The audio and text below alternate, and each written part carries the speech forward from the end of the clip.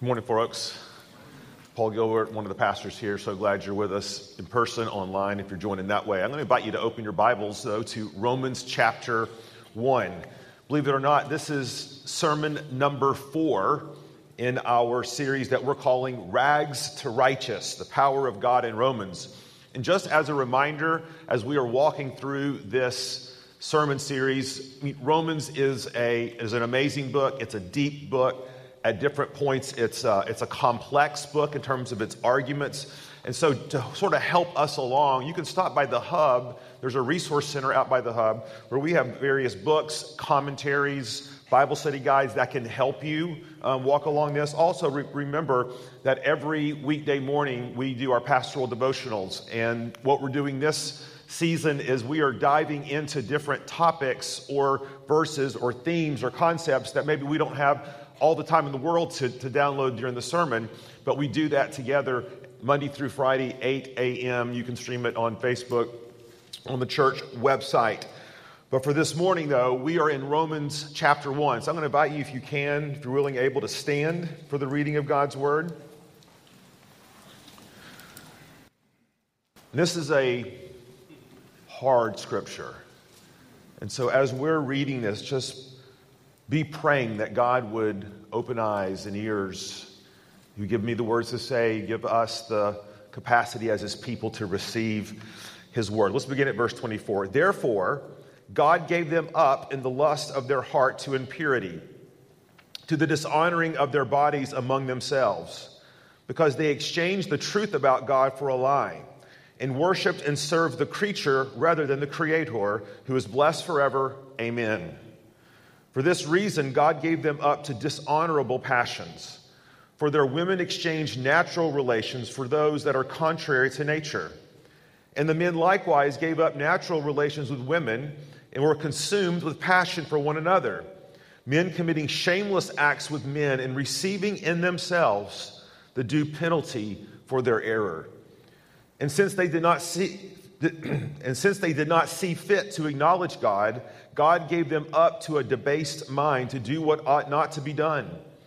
They were filled with all manner of unrighteousness, evil, covetousness, malice. They are full of envy, murder, strife, deceit, maliciousness. They are gossips, slanderers, haters of God, insolent, haughty, boastful, inventors of evil, disobedient to parents, foolish, faithless, heartless, ruthless.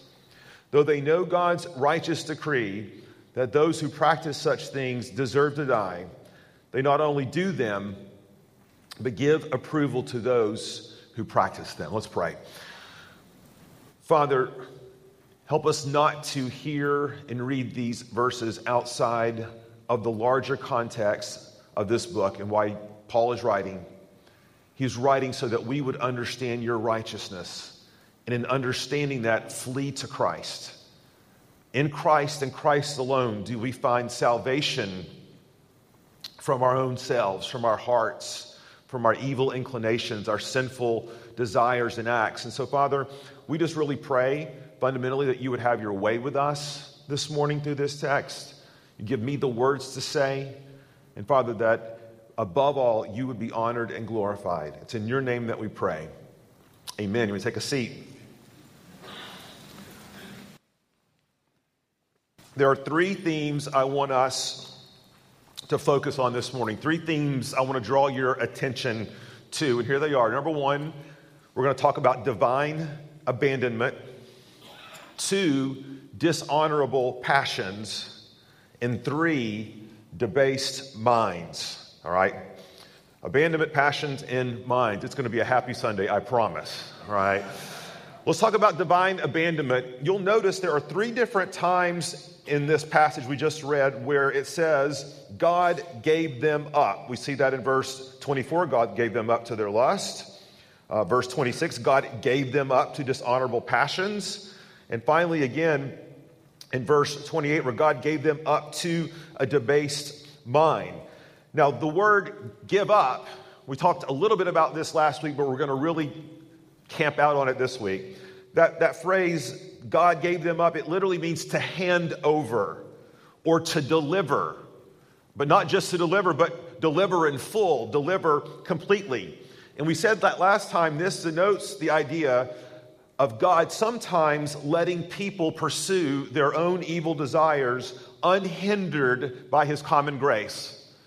In other words, he just sort of lifts his restraining hand and he lets men and women follow after the natural sinful desires of their heart. But understand something, and this is really, really important. This is not merely a passive judgment. This is not a passive judgment where God just sort of lets us experience the consequences of our actions. You know, kind of like a parent would when their child refuses to wear a coat to school. And what's the natural consequence? Well, they freeze to death during recess, right? Am I the only one? Too soon? Okay, you get it, right? That's not what that's involved, but that's not all that's involved. See, this is an active verb, and it has its roots in the Old Testament, and we hear it all the time, right? When it says that God, what? He hands over the enemies to Israel. He delivers them. He passes that judgment on. It's an active verb. God delivers, Paul says, in a specific way. Here's another way to think about it. Think about a judge who presides over the trial of a criminal who is convicted by a jury. He's been declared guilty by the foreman of the jury, and now he stands before the judge. And what is the judge's role in that time? The judge doesn't just simply rehearse the natural consequences, and this is what the law says. It is the judge who still must pronounce the sentence. It's still the judge that has to hand the criminal over to law enforcement. He actively imposes a sentence and what? Sends him away. That's all wrapped up in this idea here of divine abandonment. And this happens when a people, a society, a culture so flagrantly and willfully suppresses the truth about God and unrighteousness that God hands them over to whom? Themselves.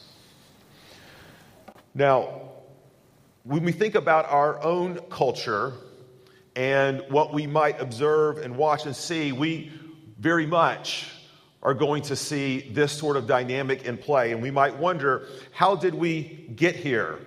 How is it that we have become a culture that clearly is seeking to throw off any and all restraints? How do we find ourselves, you might be asking, particularly in the West, in this situation? I've mentioned this author before, but Carl Trueman, who's a professor and author and ordained minister, he's written a book called The Rise and Triumph of the Modern Self, and he talks about the dominant worldview of our time, which he calls expressive individualism. Well, what is that? See, expressive individualism finds ultimate authority not in God, not in an institution, not in the church, not in the Bible, not in the family, nothing external to the self. Rather, the self is ultimate. It is up to each person to create and construct their own reality out of their self, their feelings, their impulses, their intuitions. No external authorities allowed. And this is our worldview where we are now telling little kids, you can be literally, physically, biologically anyone you want to be. You can construct your own identity. And Trueman traces this out sociologically. He talks about the Enlightenment and French philosophy and French guys' names we can't pronounce and German guys' names we can't pronounce, right? Talks about the sexual revolution, and it's a fascinating read. And he does a magnificent job of tracing out where culturally we have gone over the last several hundred years. But what Romans 1 does, this is so important, it gives us the reason behind that reason. It gives us the theological reality that stands behind our descent into moral chaos. In a word, what's happening? God is giving us over. You see, for every people, culture, group, individual who presses God to the margins, who attempts to sequester him in the public square, to make him more of like a private, personal deity, suppress the truth of God publicly. God says, according to this text, I will have none of it.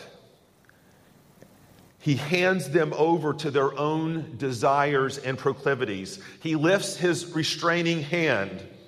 And please understand something. There's nothing so terrifying as to be left alone by God. Let me just say this morning, Christian. If you know Christ, if you are in Christ, God never leaves you alone. God pursues you. He woos you. He calls you. He will go hunt you down if he needs to, and often does. No one or nothing will ever be able to snatch you out of his hand. The bosom of Christ is the safest place for any of us to ever be. So fundamentally, the first thing we want to say here is stop running.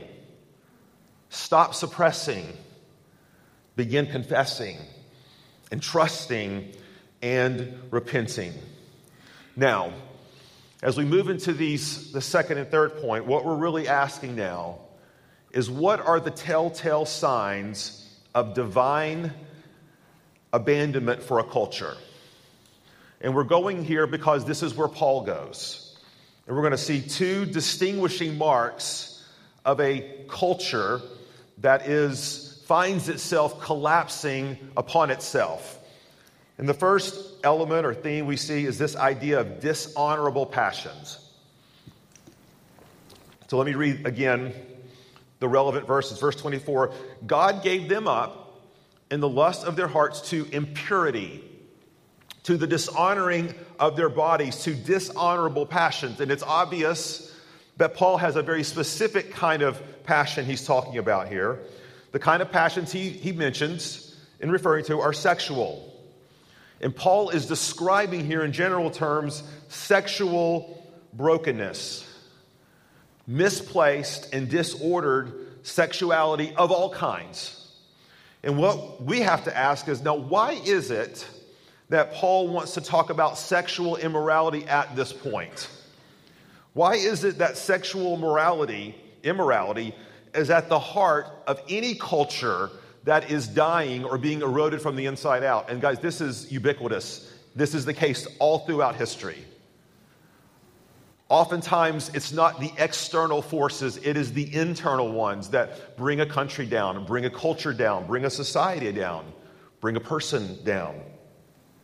And I think the reason Paul goes here in highlighting the very essence of what it means for God to give someone over to their own sin is that it's the sin that most clearly demonstrates idolatry. Now look back at verse 25. You see this here. The dishonoring of their bodies, Paul says, 24, then verse 25, because they exchanged the truth about God for a lie and worshiped and served the creature rather than the Creator, right? See, sexual immorality is the sin which most clearly demonstrates and puts on display the nature of idolatry, where we redirect the worship that is to be given only to God and we worship ourselves. We worship our bodies. We worship other people's bodies. We go there in our mind, in our heart, and oftentimes in our deeds. And of course, Paul echoes this. This is why he says in 1 Corinthians 6, flee from sexual immorality. Every other sin a person commits is outside the body, but the sexually immoral person sins against his own body. See, to pursue sexual expression outside the bonds of the covenant marriage is to mar the image of God that is contained in that very person. Men, when you view things you shouldn't view, you are obscuring the image of God. There's something about the worship of self in the body that is particularly destructive to cultures, to nations, to cities, to families, to marriages, to your own soul. Now, Paul now goes one step further. See, while all sexual brokenness outside of marriage is idolatry, Paul says there is a particular kind of sexual sin that at its very core is the essence of what it means to worship the body. And he talks about homosexual sin. Look at verse 26. He talks about women exchanging natural relations for those contrary to nature. The men likewise committing shameless acts. And we have to ask, why does Paul not only focus on sin, but why is Paul focusing on homosexual sin here? And the key, I think, is found in the terms natural relations, or those sorts of relationships that are contrary to nature. See, and I think this is what Paul is doing. Paul is saying, is talking about the fact that since the foundation of the world, all mankind, listen, believers and non-believers, this is a general truth applied to all creation, obvious to see. People did not have to have it explained to them the very nature and essence of the complementarity of the sexes. That was not a great mystery. They could see it biologically. They could see it emotionally. They could see it physically. They could see it spiritually. Now, understand something. Paul is not saying that God has a special judgment for homosexuality. He's just simply saying here, it's evident. It's so evident that even non-believers understand it. Now, they may try to suppress it. They may try to push it down. But Paul says nothing could be more obvious. There are two genders and two genders only. Gender is not a binary construct. It's binary, but it's not a social construct. And this is evident. And we hear oftentimes, just follow the science, follow the science. Nothing could be clearer, right? Where this becomes particularly dangerous, there are proponents, self-professing Christians, who maintain that God does, in fact, permit loving, monogamous, same-sex marriages. And you may say, well, Pastor Paul, how would they deal with a text like this? Well, they would maintain that Paul is not denouncing homosexual relationships per se, but he's denouncing predatory, sexualized relationships between men and boys that was often found in the ancient world. But he is here leaving room for committed, loving, monogamous, homosexual relationships. And there's three things we want to say about this, okay? Three things. How would we respond to this? Number one, if this was how Paul wanted to affirm monogamous same-sex relationships, he picked a really strange way to do it, didn't he? It's not very obvious. If this is what Paul's trying to communicate, we could say, Paul, you weren't super clear here. It kind of sounded to me like you said it wasn't, right? Second thing we want to say, it ignores the context of the passage. And the whole context of the passage is Paul using homosexuality and specifically in sexual perversion generally to show how we are in the process of suppressing the truth and misusing our bodies not according to God's design. That's true, by the way, whether a relationship is a homosexual relationship or a promiscuous heterosexual relationship. Paul says it's all the same in terms of the way it functions as an idol in people's lives. So to say something different here, I think misses the context. But third, please hear this. It ignores the clear testimony of the rest of Scripture and the meaning of marriage. Church, as believers, we do not have to be embarrassed of calling good what God calls good or calling evil what God calls evil. Paul makes it very clear in Ephesians chapter 5 that marriage reflects the image of God. In other words, man and woman both possess qualities that are intrinsically male and female. And please hear this. Men reflect the image of God in a different way than their wives do or women do. And women reflect the image of God in a different way than men do. And it takes both of these things together to give us the truest and clearest expression of God. And now you may say, how in the world? It's a mystery. I get it. But we understand the nature of that mystery clearly proclaims the reality of God. See, this is why I think sexual perversion of all kinds goes hand in hand with the fall of a culture or a society. The image of God is being defaced. And when the image of God is defaced in our bodies, guess what?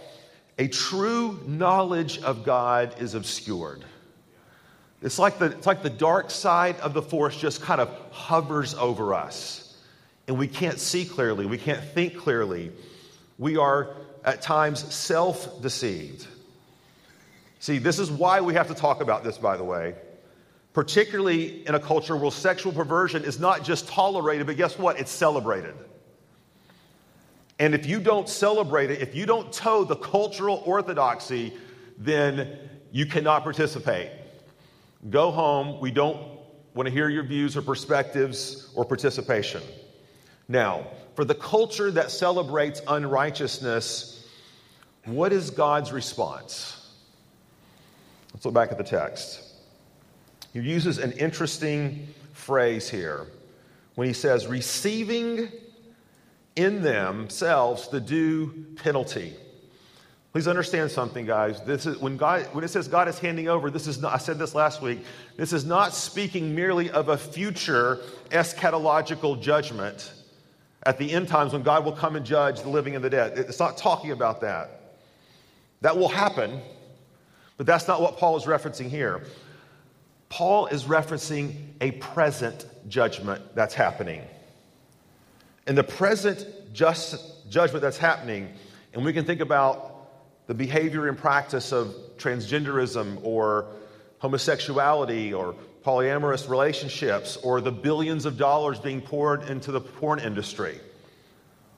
Themselves, all of these things are the judgment. They are a sign. They're a proclamation. They're a testimony to a culture of its own wickedness, of its own despair, of its own blindedness. And future generations and cultures will look back and say, how were they so self-deceived? God gave them over. God gave them up. Terrifying thing to be handed over by God. This brings us to our last point. And the second characteristic of a culture that's being handed over, debased minds. Let's look back at the text.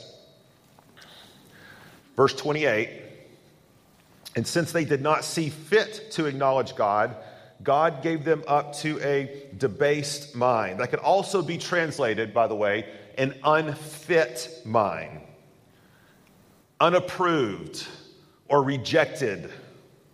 Now, when someone has too much to drink and we don't want them to drive home, what do we say? They're unfit to drive. Or when a politician who engages in notorious behavior, we might say that person is not fit to lead. So when Paul uses that sort of terminology here, what he is saying, and he's applying this idea to God, is that mankind looks at God and looks at himself and says, God, you are unfit to be my king. You're unfit to be my Lord. You're not qualified to speak to the issues of my heart and life. Now understand, we never say it that simply, right? It's always much more sophisticated. It's always much more nuanced. But fundamentally, that's oftentimes what's happening. We look at this area in our lives. We see the sovereignty of God, the power of God, the kingship of God. We know what it means for us to lovingly submit that to him. God's going to change us. God's going to work. We know that can be painful at times. And so sometimes we just turn God off and say, he's not fit. He is not fit to get involved in my marriage. He is not fit to get involved with my parenting. He's not fit to get involved with my business. He is not fit to get involved, fill in the blank for you. He's not qualified. And Paul says when that happens, when a culture, a family, a marriage, a person takes that sort of posture, what does it say? Look back at the text. It says they are filled with all manner of unrighteousness. You see, Paul follows that statement with an extensive list of vices.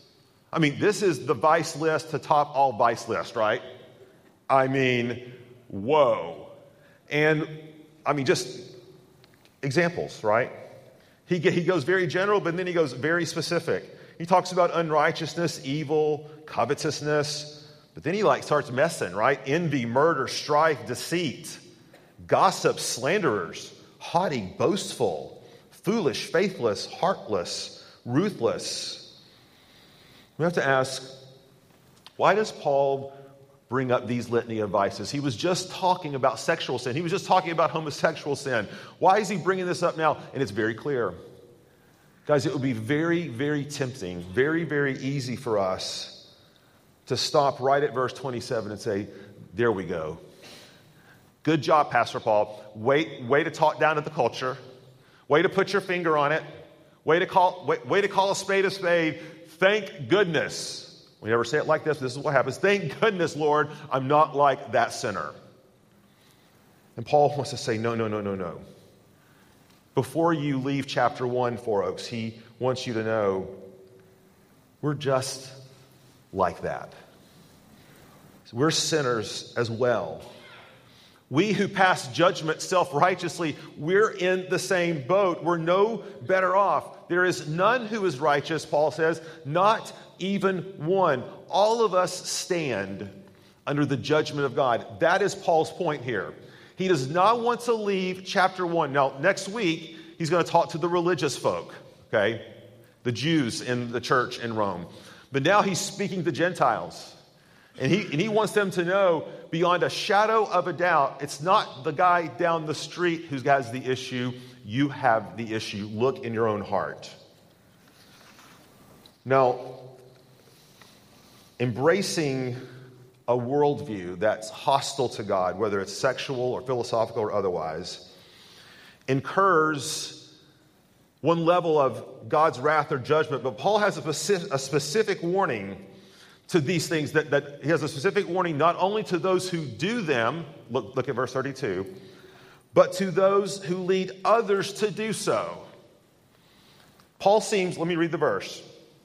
Though they know God's righteous decree that those who practice such things deserve to die, they not only do them, but give approval to those who practice them.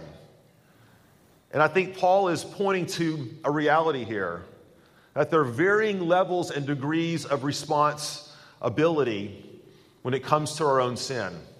All of us are responsible for our own sin. All of us must stand before God and have culpability and agency and choice. We can't blame it on our upbringing, our parents, our cultural conditions. All those things are important. They all have their place. But fundamentally, at the end of the day, we all stand naked before God. That guilty enough. But then Paul says, but there's another class of people too. And these are the ones who aren't just doing it, but they're leading others astray to do it as well. They're giving approval. In other words, they're literally standing over to the side and clapping their hands and cheering unrighteousness on. Luke 17 has something really serious to say about this.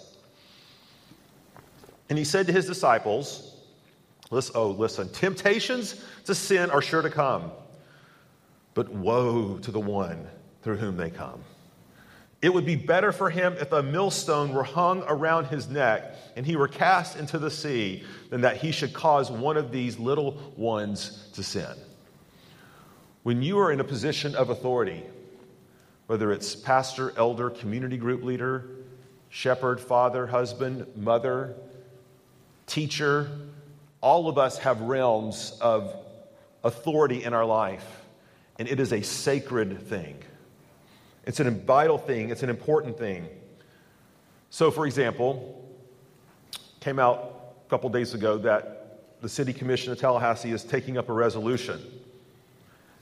And this resolution says that it doesn't have any binding power. It's a declaration of this is what we, the City Commission, hold up for you, Tallahassee. This is where we would love to see us go. This is the spirit that we would love to see us imbibe. And basically, the resolution says that as a city, we should stand behind and support all reproductive freedom because we support health care for everyone, and I quote, for their overall health and safety.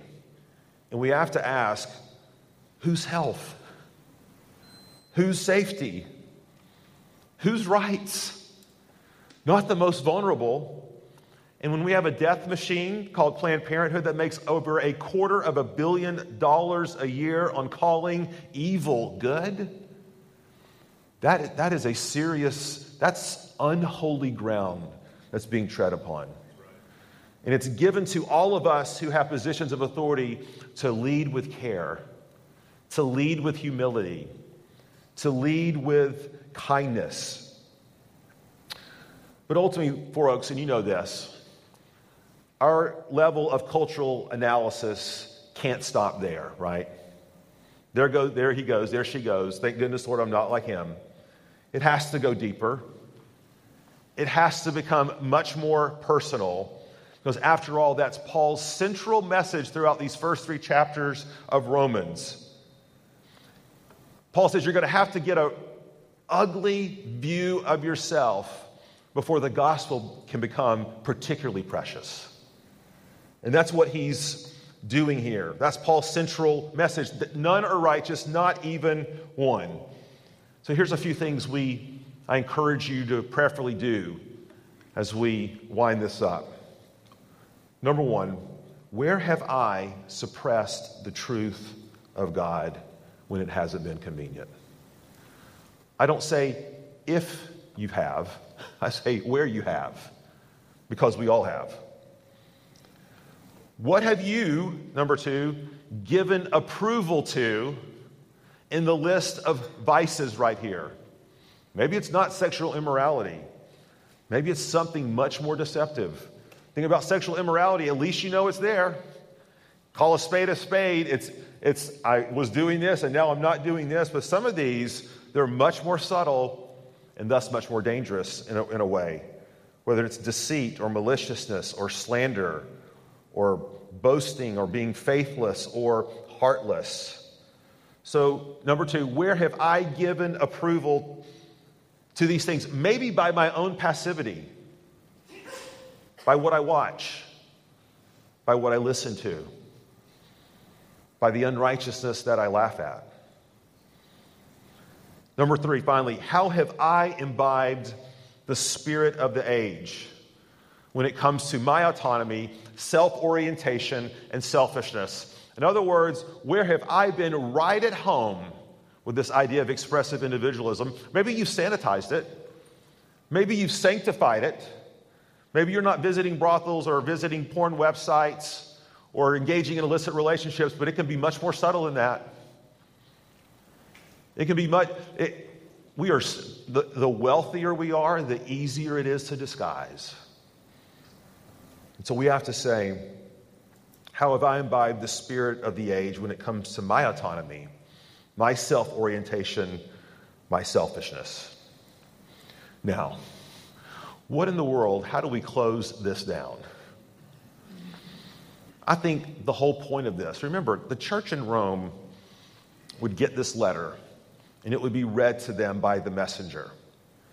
And this wasn't like it was read in one setting, but it was copied down repeatedly and copies distributed so that people could hear it and read it as often as they could. And so Paul meant these letters to be studied, to be parsed, to be looked over.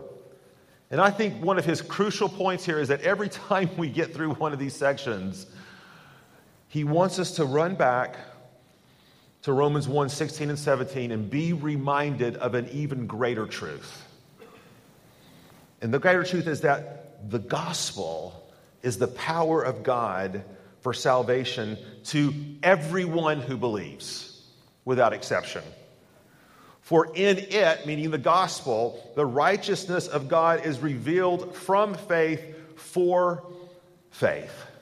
See, it would be very easy after a sermon like this to say, Pastor Paul, has God given up on me? Has he given me up? And I think Paul would want to remind us, and he's going to tell us this later in Romans, that God gave up his own son. God handed him over. He forsook his own son so that you might be drawn, reconciled to him.